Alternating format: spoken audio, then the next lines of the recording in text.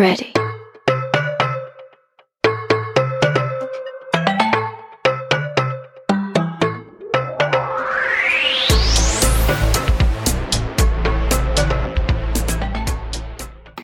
This is your Professor Debbie. Welcome to True Crime University, where we have intellectual discussions about crime.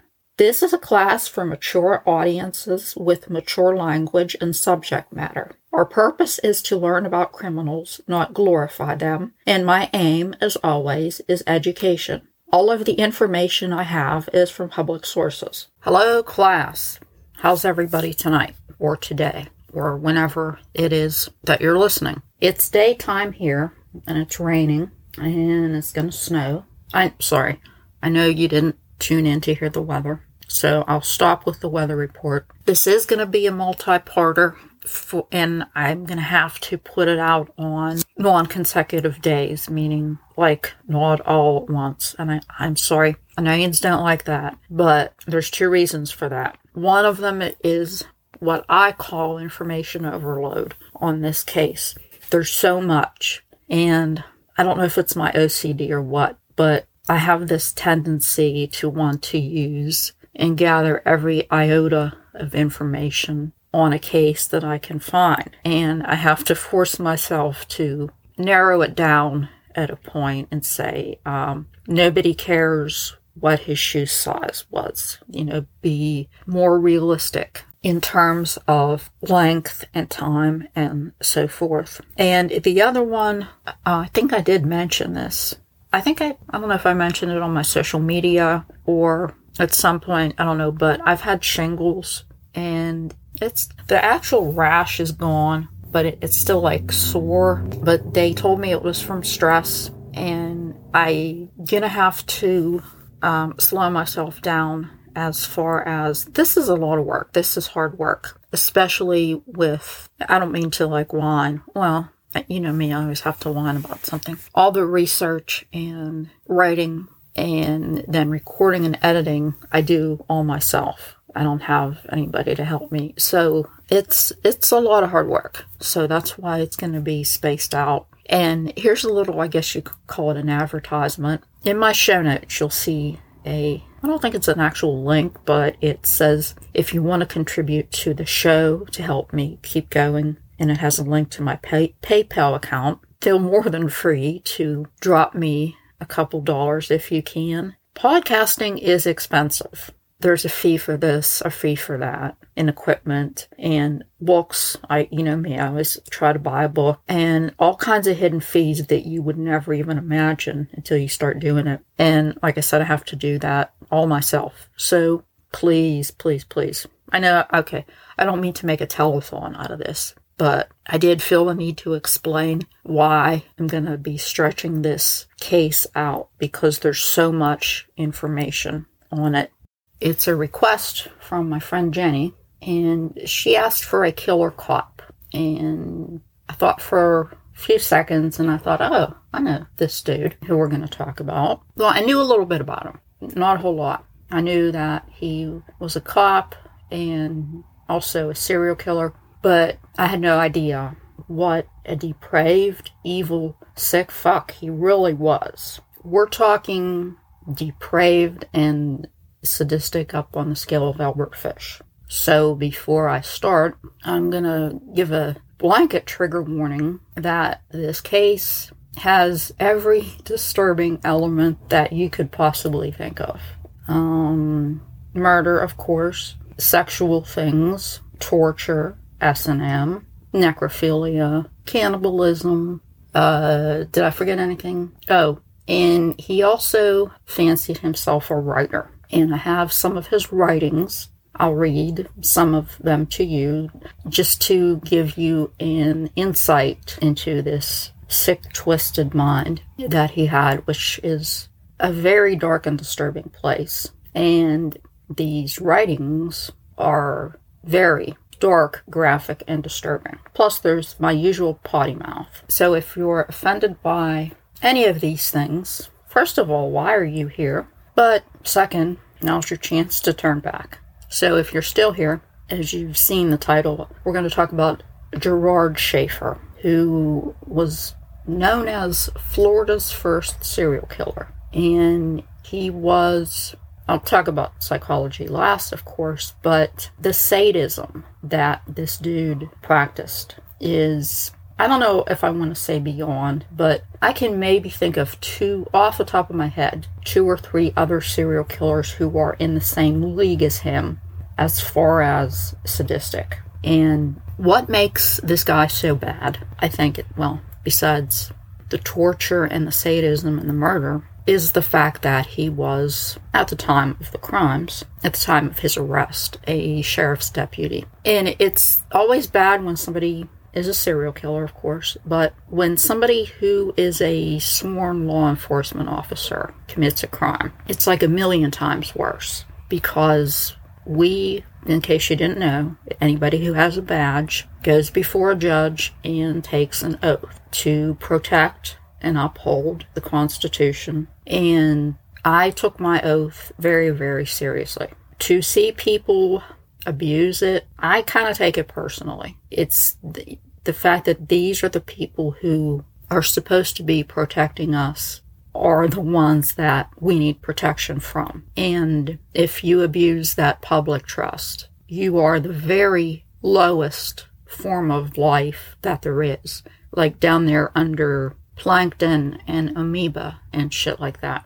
So I'm going to handle this in the way that I like to, especially with serial killers, construct a timeline. Start with his childhood and family history and follow his life throughout his careers and his marriages. He was married twice, and the murders and his eventual capture and the investigation and, of course, psychology. But there's going to be an additional chapter with him because he, as I mentioned, was a prolific writer and also an artist. And there's actually a lot of his, I don't know if I want to call it work, that you can get on murderabilia websites. I think you know what those are, where you can actually, if you have money that you want to throw away, actually pay for his writings and drawings and whatnot. Don't know what, well. I plan to do a whole episode on murderabilia and the collection of mementos related to crimes, because the topic fascinates me.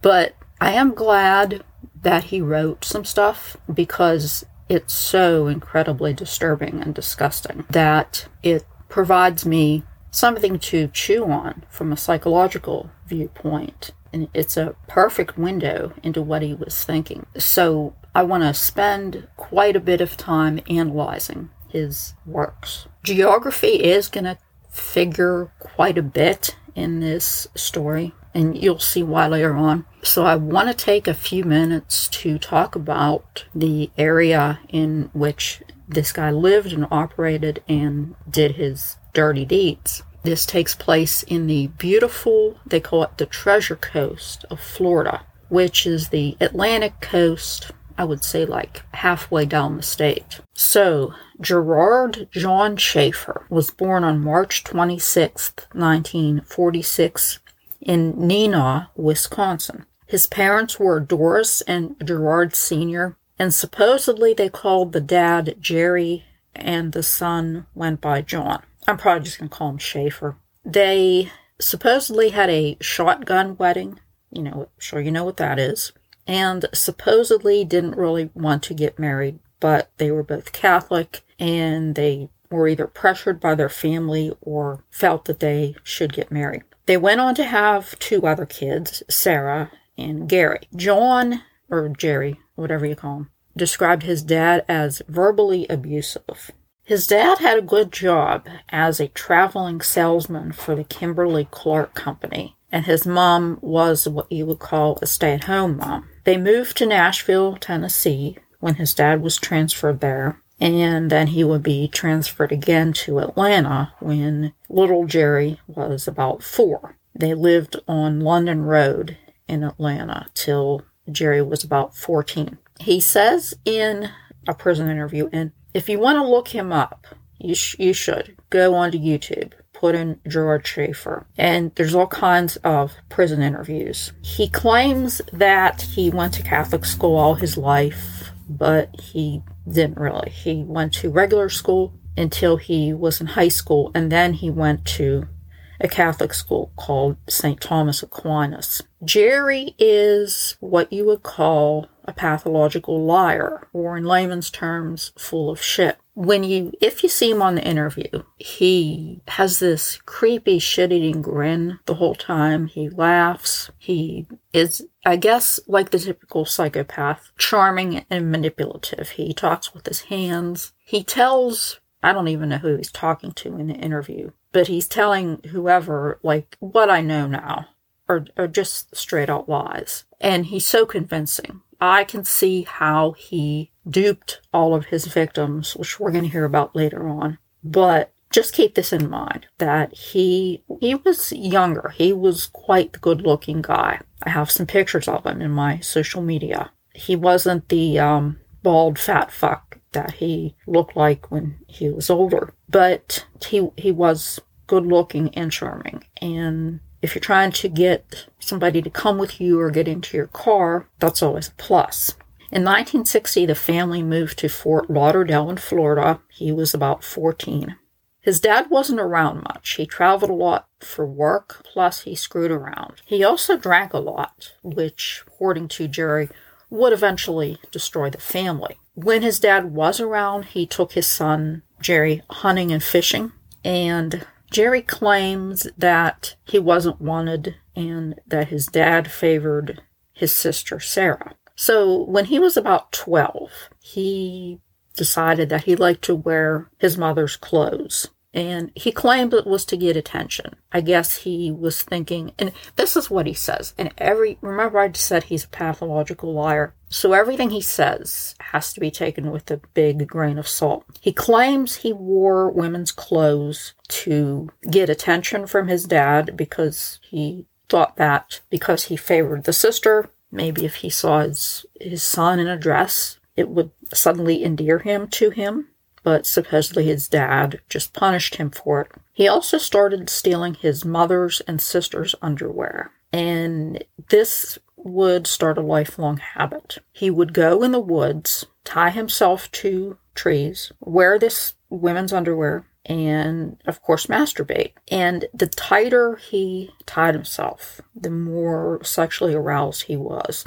He told this to a prison psychologist. And if you're familiar with the story of Dennis Rader, BTK, I was getting like big Dennis Rader vibes from this. That was his thing, was tying himself up. And if you want to see pictures of him, they're really disturbing. I'm talking about Dennis right now. What he would do, he would tie himself up in like women's underwear, makeup and masks and weird creepy shit. And I guess he had a camera because we're talking like a while before cell phones. Take pictures of himself in this get-up. And Schaefer did the exact same thing, only without the photos. Another thing he did that I just hate is he set traps for bunnies and he would torture and kill them. And this sexually excited him. He said that when he was in the woods, he could be himself, which I'm all for. Nature, love nature, get out there, and I love trees too, but not quite the same way he did. So if you're keeping score, he's only 12, and he's already into bondage, cross-dressing, S&M, and torturing animals. So it's not too much of a stretch to imagine that he's not going to turn out right. He claimed that his parents never had a good relationship. And if they did have a shotgun wedding, that's not real surprising. He said his dad always criticized him and his mother was always nagging him to do better. Then his, I guess you would call it playtime, was kind of bizarre. He said, quote, "I wanted to die. I couldn't please my father, so in playing games I always got killed," end quote. I don't know exactly what he did, but he enacted situations in which he ended up either killing himself, pretend of course, or somehow getting killed.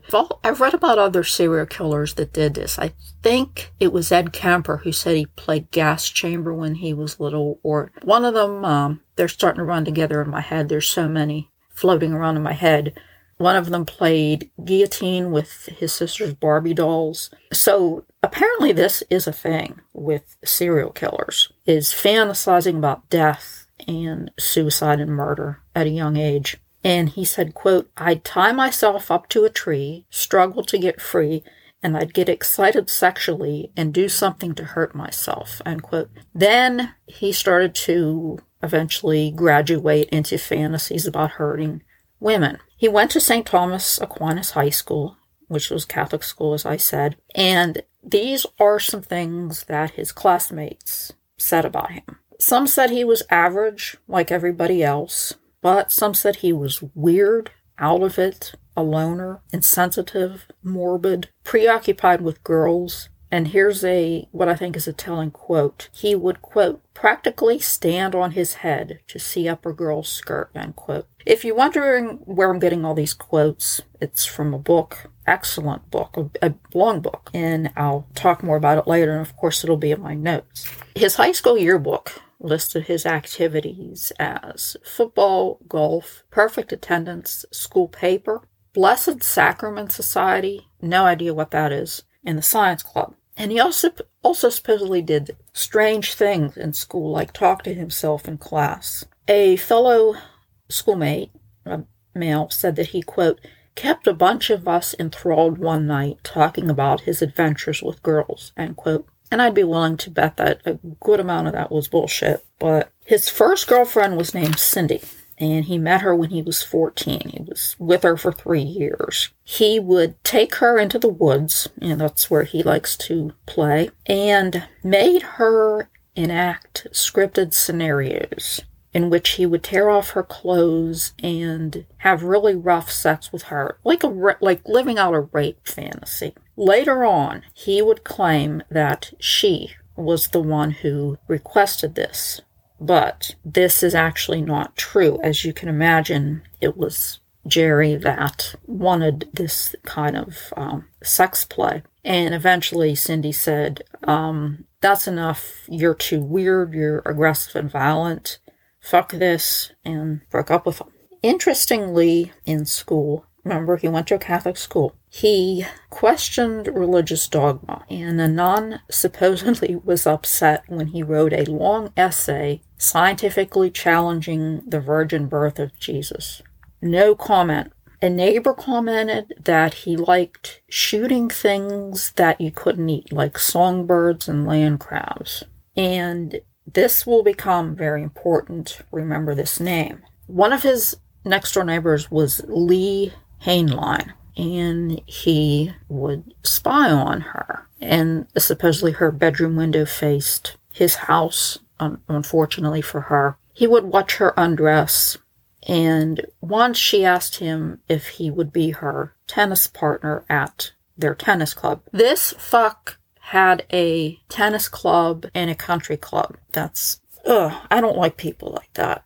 No offense if you belong to a tennis club or country club, but you know what kind of people I'm talking about. Snooty people. So what this family did, Lee's family, remember back in the day, I don't know if you did, but we used to, and I think a lot of people did, hang your clothes outside on a clothesline to get dry. Well, I guess Lee's underwear was hanging outside, and he decided to help himself to some. He would spy on her in her window while wearing her underwear that he stole, while hurting himself and whacking off.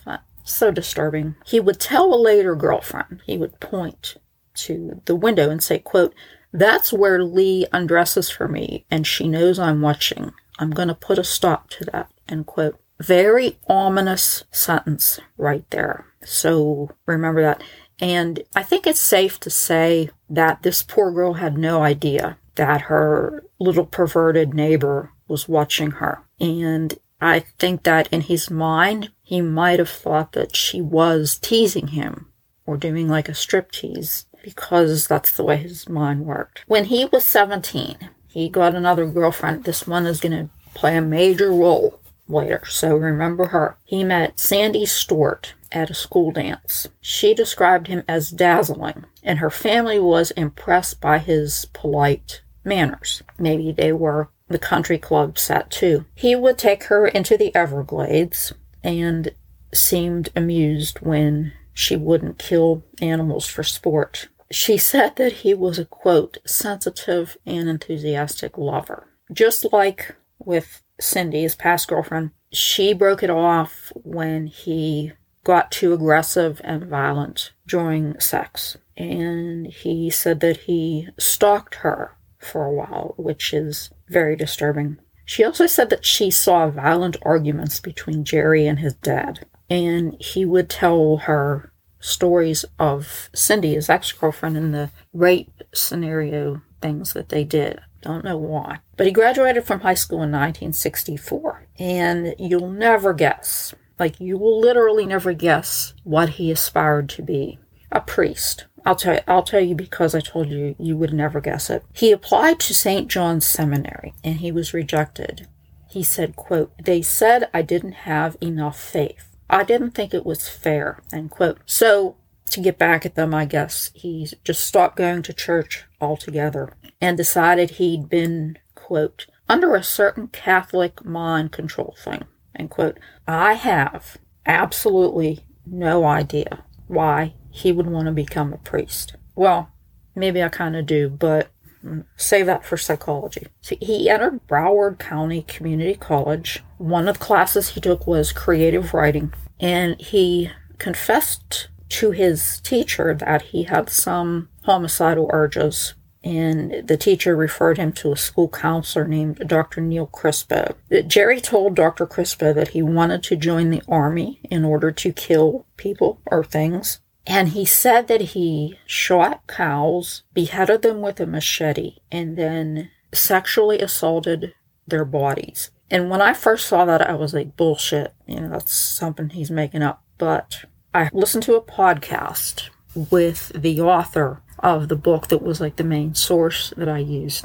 I'll tell you about the book. But the author was on podcast, and he was from this area, and he was familiar with all of this stuff. And he said at the time, there was known to be a rash of mutilated cows that appeared to have been sexually violated. That's a sentence that you should never have to say. Besides creative writing, he didn't do very well in college. He started out as a social studies major, but changed to education with a emphasis on physical education. I guess he wanted to be a gym teacher. But he had this habit of overloading himself, taking too many classes, and then he couldn't keep up and he would withdraw. He kept doing this. The only A's he ever got in college were in creative writing and, wait for it, golfing. Yeah. In about 1965, he joined this traveling musical road troupe called Up With People. And this was part of the moral rearmament movement. This was a religious movement in which college students traveled and sang to, I guess, other young people and shared religious experiences and tried to convert people. So basically it was kind of a cult, a singing cult. For his junior year of college, he transferred to Florida Atlantic University in Boca Raton. He had decided that he wanted to be a teacher. And it was in 1966 that his first known murder occurred. And the reason I say first known murder is he kept journals from a young age in which he would discuss his sick, disturbing fantasies. And later stories are assumed by most people who've read them to be not just stories, but actual accounts of his murders. Well, anyway, in these journals, he claimed that he started killing in 1963. And remember, he's a pathological liar, so you can't really believe everything he says. But we do know the details of this murder because years later, when he was in prison, he wrote these details to his then girlfriend / fiance, and they match up pretty closely with what the police already knew about this disappearance. And I use the word disappearance because these two girls' bodies were never found. On October 2nd, 1966, 20-year-old Nancy Leichner and 21-year-old Pamela Nader, with their boyfriends, decided to go scuba diving at Alexander Springs Park. It was too cold for them to scuba dive, so they started hiking through the forest. At some point, their boyfriends branched off from them. I don't know if the boys wanted to swim and the girls thought it was too cold or what. That would make sense. So they're walking through the forest, and who starts following them but Mr. Schaefer. So he approaches them and makes conversation, and he finds out that they want to go to the beach, and he offers to drive them. And they get in his car, and he takes them to an area in the wetlands near the mangroves. And I gotta describe, in case you don't know what mangrove trees are, because it actually is important. I have a couple pictures of them in my social media. They have in southern Florida, in like the Everglades area, what are called mangrove forests. And they're trees that grow in salt water. They're really cool looking. They have a lot of roots, like they branch out all over in the bottom of them.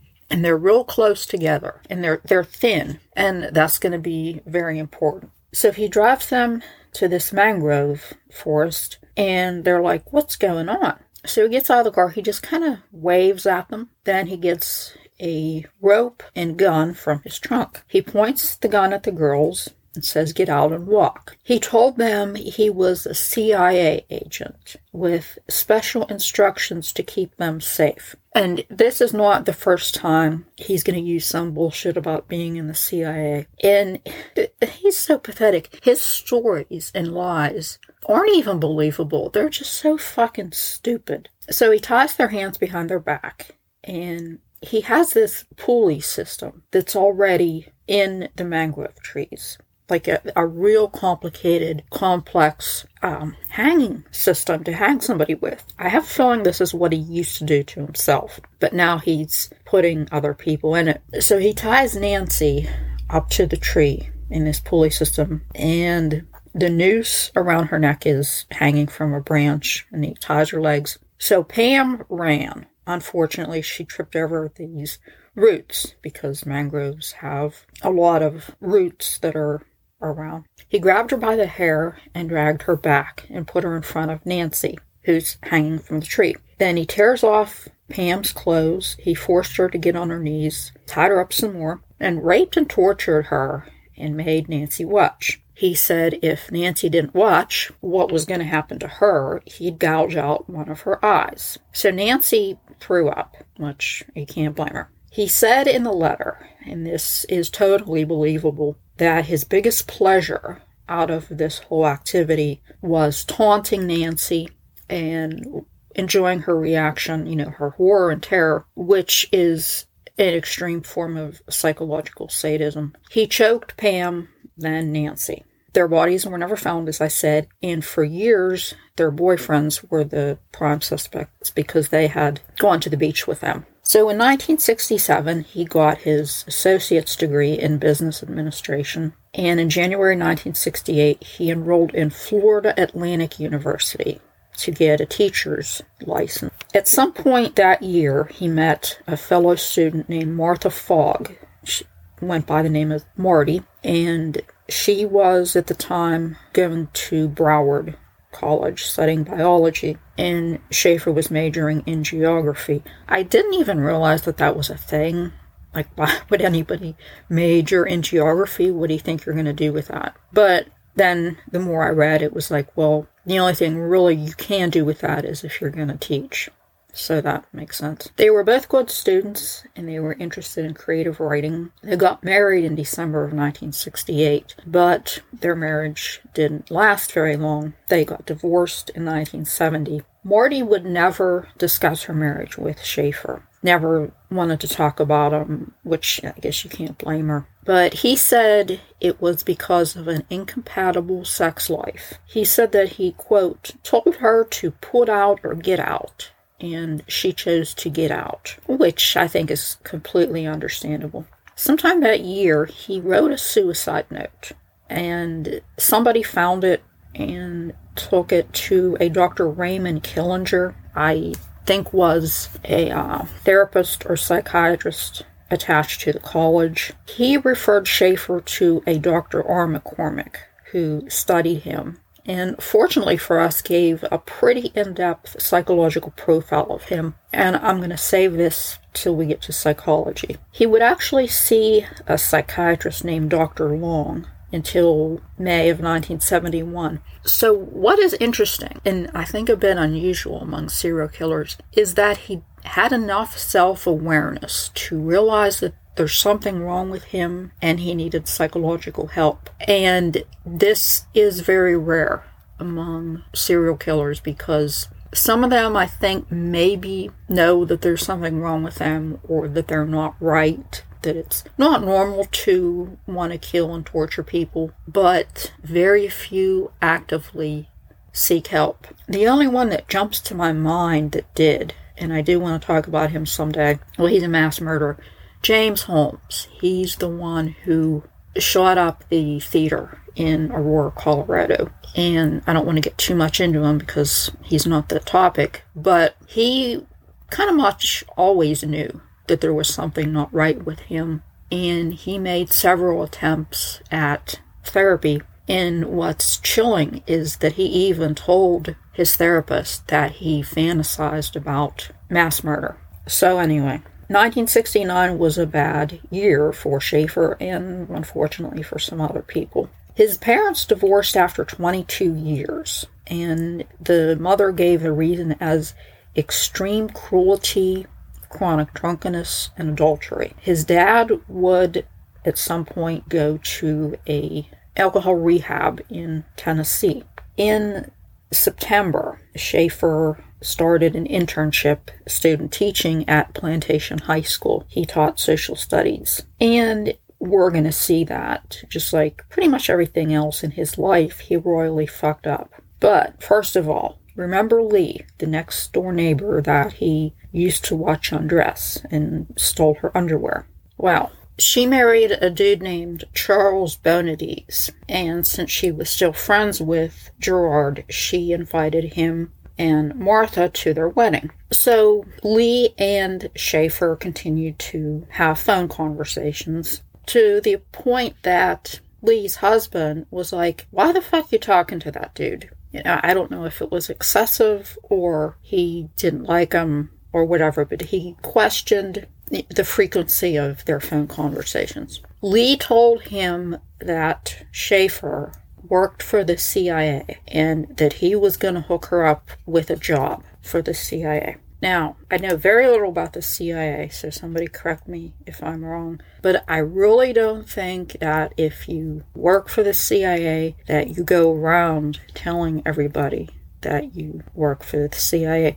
Now, I really don't think that you tell people that you can get them a job with this agency. But anyway, September 8th, Charles comes home from work and he finds a note from his wife, Lee, and she said she was going to Miami. They lived in Fort Lauderdale, which is nearby, to talk to Schaefer about a job. Well, she never came back, and he reported her missing. Police found her car at the airport, which made it look like she just ran away. Like she drove herself to the airport and took off, which is, of course, the plan. So Lee's brother called Schaefer and said, "Do you know anything about Lee's disappearance? Because I know that you talk to her a lot." So Schaefer said, "Well, she called me and asked for a ride to the airport, said she had to go to Cincinnati for something, and that was the last I ever heard of her." In either his journal or letters, he described what he did to Lee, and this will be the mangrove trees again, and remember they're close together, so this is how this is possible. He said he tied her to 2 trees, her wrists and ankles on one, and the other wrist and ankle on another tree, with the ever-present noose around her neck. He said he raped her all day and night, and tortured her also, and only stopped because he had to go to class. So he comes back and strangled her with a noose, buried her in a shallow grave this is like swampland, drove her car to the airport and left it there. While he's in class, he's kept thinking about what he'd done, and how excited he was about it. So he went back, dug up her body, raped her corpse repeatedly, buried it again, went back the next day, but was turned off because she was, by this time, bloating and decaying. So he does have a line. He'll rape and sexually assault or molest any kind of living things, but when they start bloating and decaying, that's just too much for him. Later on, he would become friends with one of his idols, Ted Bundy, and they discussed the problems with, because Bundy did this too, in case you didn't know, he would kill people and then bury them and then go back again and again and again to their bodies. But Ted said he didn't have the same problem. Maggots and decay, stuff like that, didn't bother him at all. I guess he would just wipe the maggots off and, keep at it. And interestingly, this dude, Schaefer, he did, like a lot of serial killers, study other serial killers. Bundy was a favorite. He would later on become friends with Ottis Toole, who, in case you're not familiar, is most noted for being killing partners with his lover/partner, Henry Lee Lucas. And Ottis also has about the IQ of an eggplant. Interestingly, I thought this was very interesting. Guess who his, I don't know if you could call it his favorite, but I guess you could say favorite. The serial killer in history that he was most fascinated with was Albert fucking Fish himself. Yes. And I saw this way early on before I read this. I said, oh my God, he's just like Albert Fish with the tying himself up. And, I later on learned, I have to insert this. Remember when I said he was young and he tied himself to trees and hurt himself and I didn't know how? Well, I later read that he, like his hero, Albert Fish, he whipped himself. Remember how Albert would make all kinds of implements in which to whip himself. Well, supposedly that is what Schaefer did. And you're going to see many similarities. If you remember, it's about a year ago. I've been doing this for a year already. Yeah, exactly 1 year ago that we covered Albert Fish. And the only real difference is that Albert preferred young kids. I think you would call him a pedophile. Schaefer preferred girls either his age or younger. You might call him a hebephile, which is the sexual preference of people who were between puberty and the age of consent, meaning maybe 13 through 16 or so. But anyway, they were both sick fucks. So now remember, at this time, he's a student teacher at Plantation High School. And I have quite a bit of detail on how he did as a student teacher, which was not very good at all. But more interesting is the things that he did while he was a student teacher that made him a failure. He would get progress reports, and the things that were noted in his progress report that are, of course, bad. I don't actually think there was anything good. He supposedly explained to the class how he evaded the draft.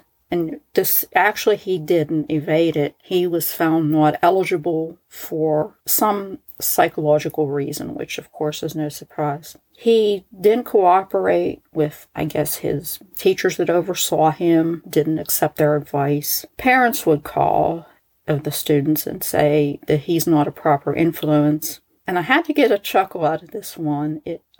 He told his class, remember he teaches history, social studies, so this would have maybe been a topic, that George Washington smoked pot. And I guess this was a no-no. And this is the one thing probably in his whole life that he ever did that I thought was cool, because that's why history is boring to kids, because you don't tell them cool facts like George Washington did grow hemp. Well, a lot of people did back in those days. They used it for to make ropes and fibers and clothing, I think.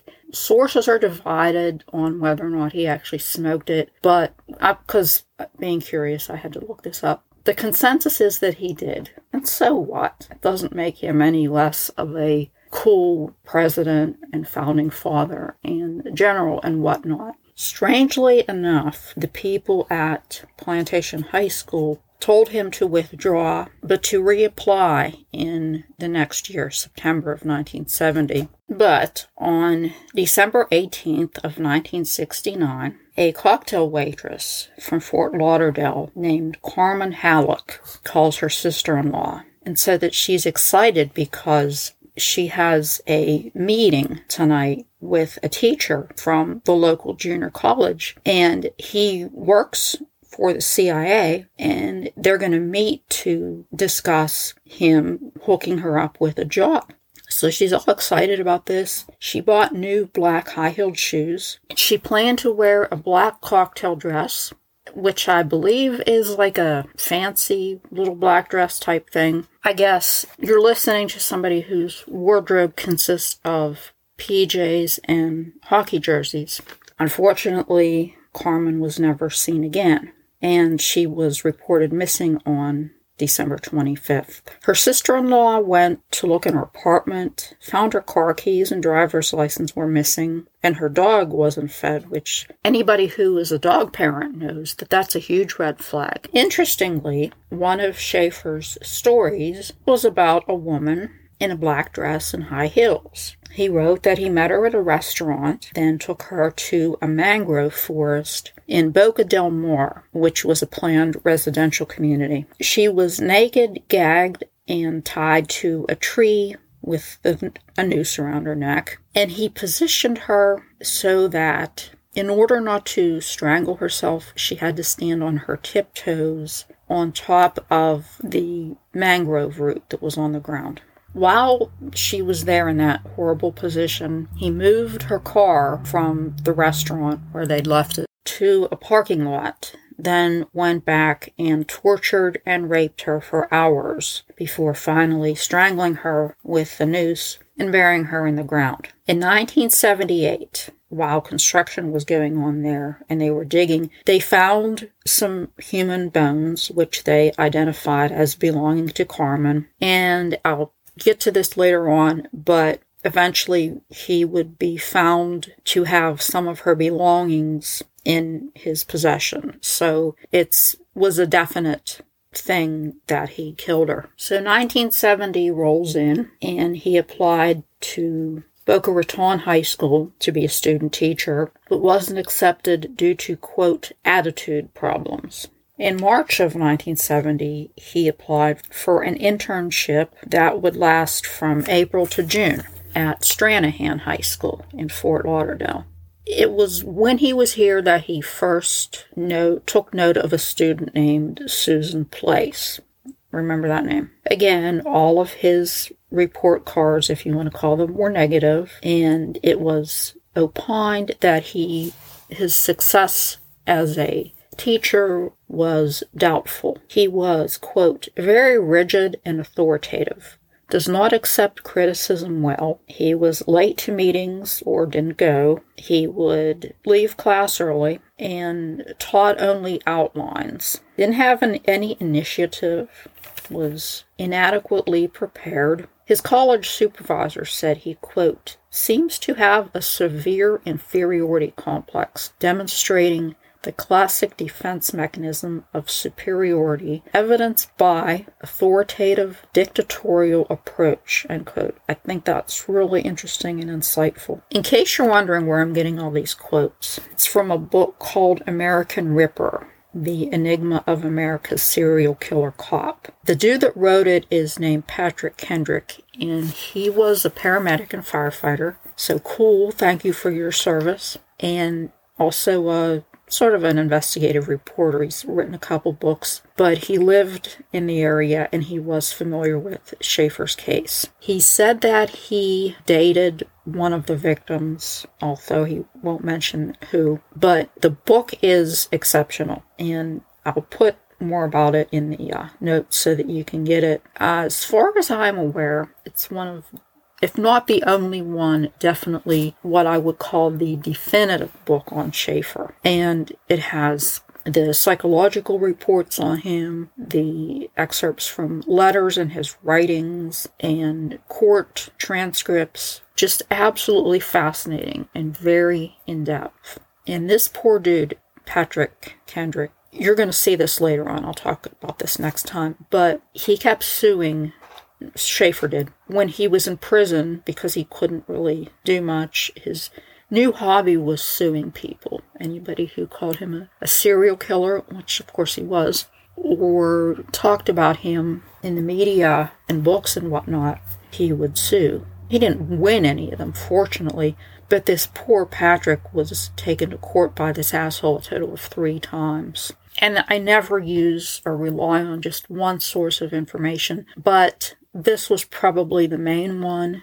And, well, I just put all my sources, but definitely I would say like the definitive source. In May of 1970, his supervising teacher wrote a letter to Dr. Camp, who was the director of internship at his college. And it was quite a long letter, but some of the highlights were that Schaefer was weak in knowledge of subject matter, had no knowledge of teaching techniques, made little or no attempt to keep the class's interest, except for the little anecdote about George Washington. He had poor class control, poor class performance, and they actually surveyed the class on how do you think your student teacher is doing. And the class said he sucked. Probably not those words, but I think you get the picture. And I love this quote, and this kind of sums up pretty well, I think, his entire student teaching career. Quote, "I would not advise anyone to hire Mr. Schaefer as a teacher. I do not think he knows any social studies subject well enough to teach it. I am concerned that Florida Atlantic University would consider assigning a student with Mr. Schaefer's inadequacies to the internship program. I trust future interns will be more adequately prepared and more carefully screened."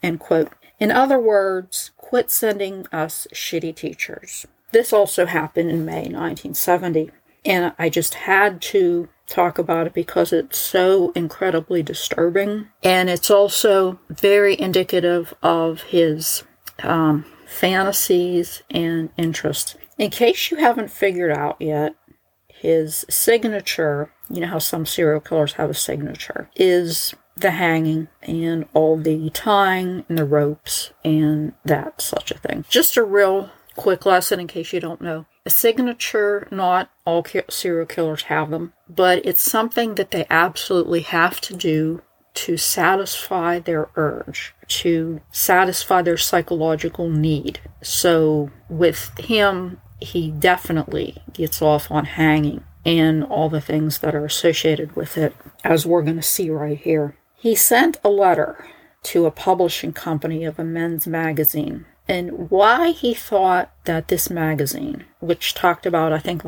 action stories and, I guess, relatively benign subjects, why he thought they would even know this, I have absolutely no idea. But he said that he was doing research for some state department or whatnot, which of course is not true, on capital punishment, and he couldn't find this specific information in any library or anywhere. Remember, this is way before the internet. So he thought maybe that this place would have the information. What he was interested in specifically was when people were hung, or I guess hanged is the term, as part of capital punishment, especially women, that he had heard that there was something called hanging diapers, because as he would know, when you hang people, a lot of times they relieve their bowels and bladder. And this absolutely fascinated him, this particular detail of hanging. He was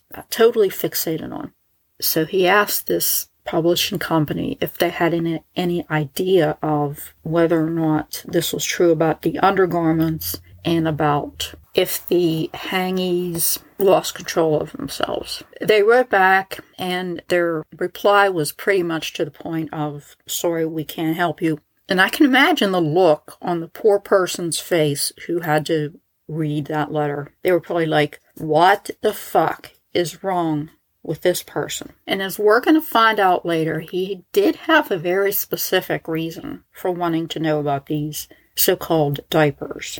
And I told you that he made friends with Ted Bundy, and they would talk about, I guess, trade war stories about their murders. Ted was a hands-on manual strangler. Schaefer would always hang people by a rope so that he was not in contact with them. And the reason for that is because, as I mentioned, they would tend to poop and pee themselves. And just as he was turned off by the bloating and decomposing corpses when he went to commit necrophilia on them, old Jerry was also turned off by being pooped and peed upon, which is kind of strange if you think about it. I mean, there's this sick, sadistic bastard who loves to torture and rape and hang and commit. Remember the stuff with the horses and cows and necrophilia? We're going to see a couple other depravities later on, but God forbid he gets poop and pee on him. Well, he was interested in knowing if these diapers did exist, and if so, how could he come to purchase some? He didn't say this in the letter, but later on he said to, I don't know if it was Ted or in one of the letters or somewhere, that if he could have found these and bought them, then that would have made his killing much less messy. And another interesting conversation they had, him and Ted, was about their victims would either, I don't know if they would pee and poop or maybe bleed in the car. You know how that was a problem. And they discussed various ways of cleaning car upholstery after, a kidnap or murder, which is amusing because, well, first of all, they're both in prison for life and they don't ever have to worry again about cleaning cars. And it made me think of an article that you might find in a magazine like Martha Stewart Living or something, like car cleaning tips with Jerry and Ted. So in the summer of 1970, he went to Europe, and I would really like to know how he afforded this. He supposedly treated himself to this trip because his wife Martha had left him for reasons that are quite understandable. And I guess he was so upset over this that he thought if he had a getaway, it might cheer him up. And remember, he was a student teacher, and he supposedly also did some construction work around this time. So I have absolutely no idea how he is able to afford a 2 or 3 month jaunt around Europe and Africa. Sadly, we have very little details, or actually like no details that I know of anyway, of his overseas adventures, but he will later claim that he killed women in both Europe and North Africa, specifically Morocco. So we're going to break for now. And I hope I'm a better teacher than him. And next week, we're going to talk about the rest of his life and murders. And I don't know if we're going to get around to it or not, because there's still quite a lot of material to get through. But his story doesn't end when he goes to prison. In fact, things get real interesting between his imprisonment and his death. Yeah, fortunately, he's dead, or else he'd probably try to sue me. And there's a lot to talk about psychology and I told you we discuss his writings. So, class dismissed.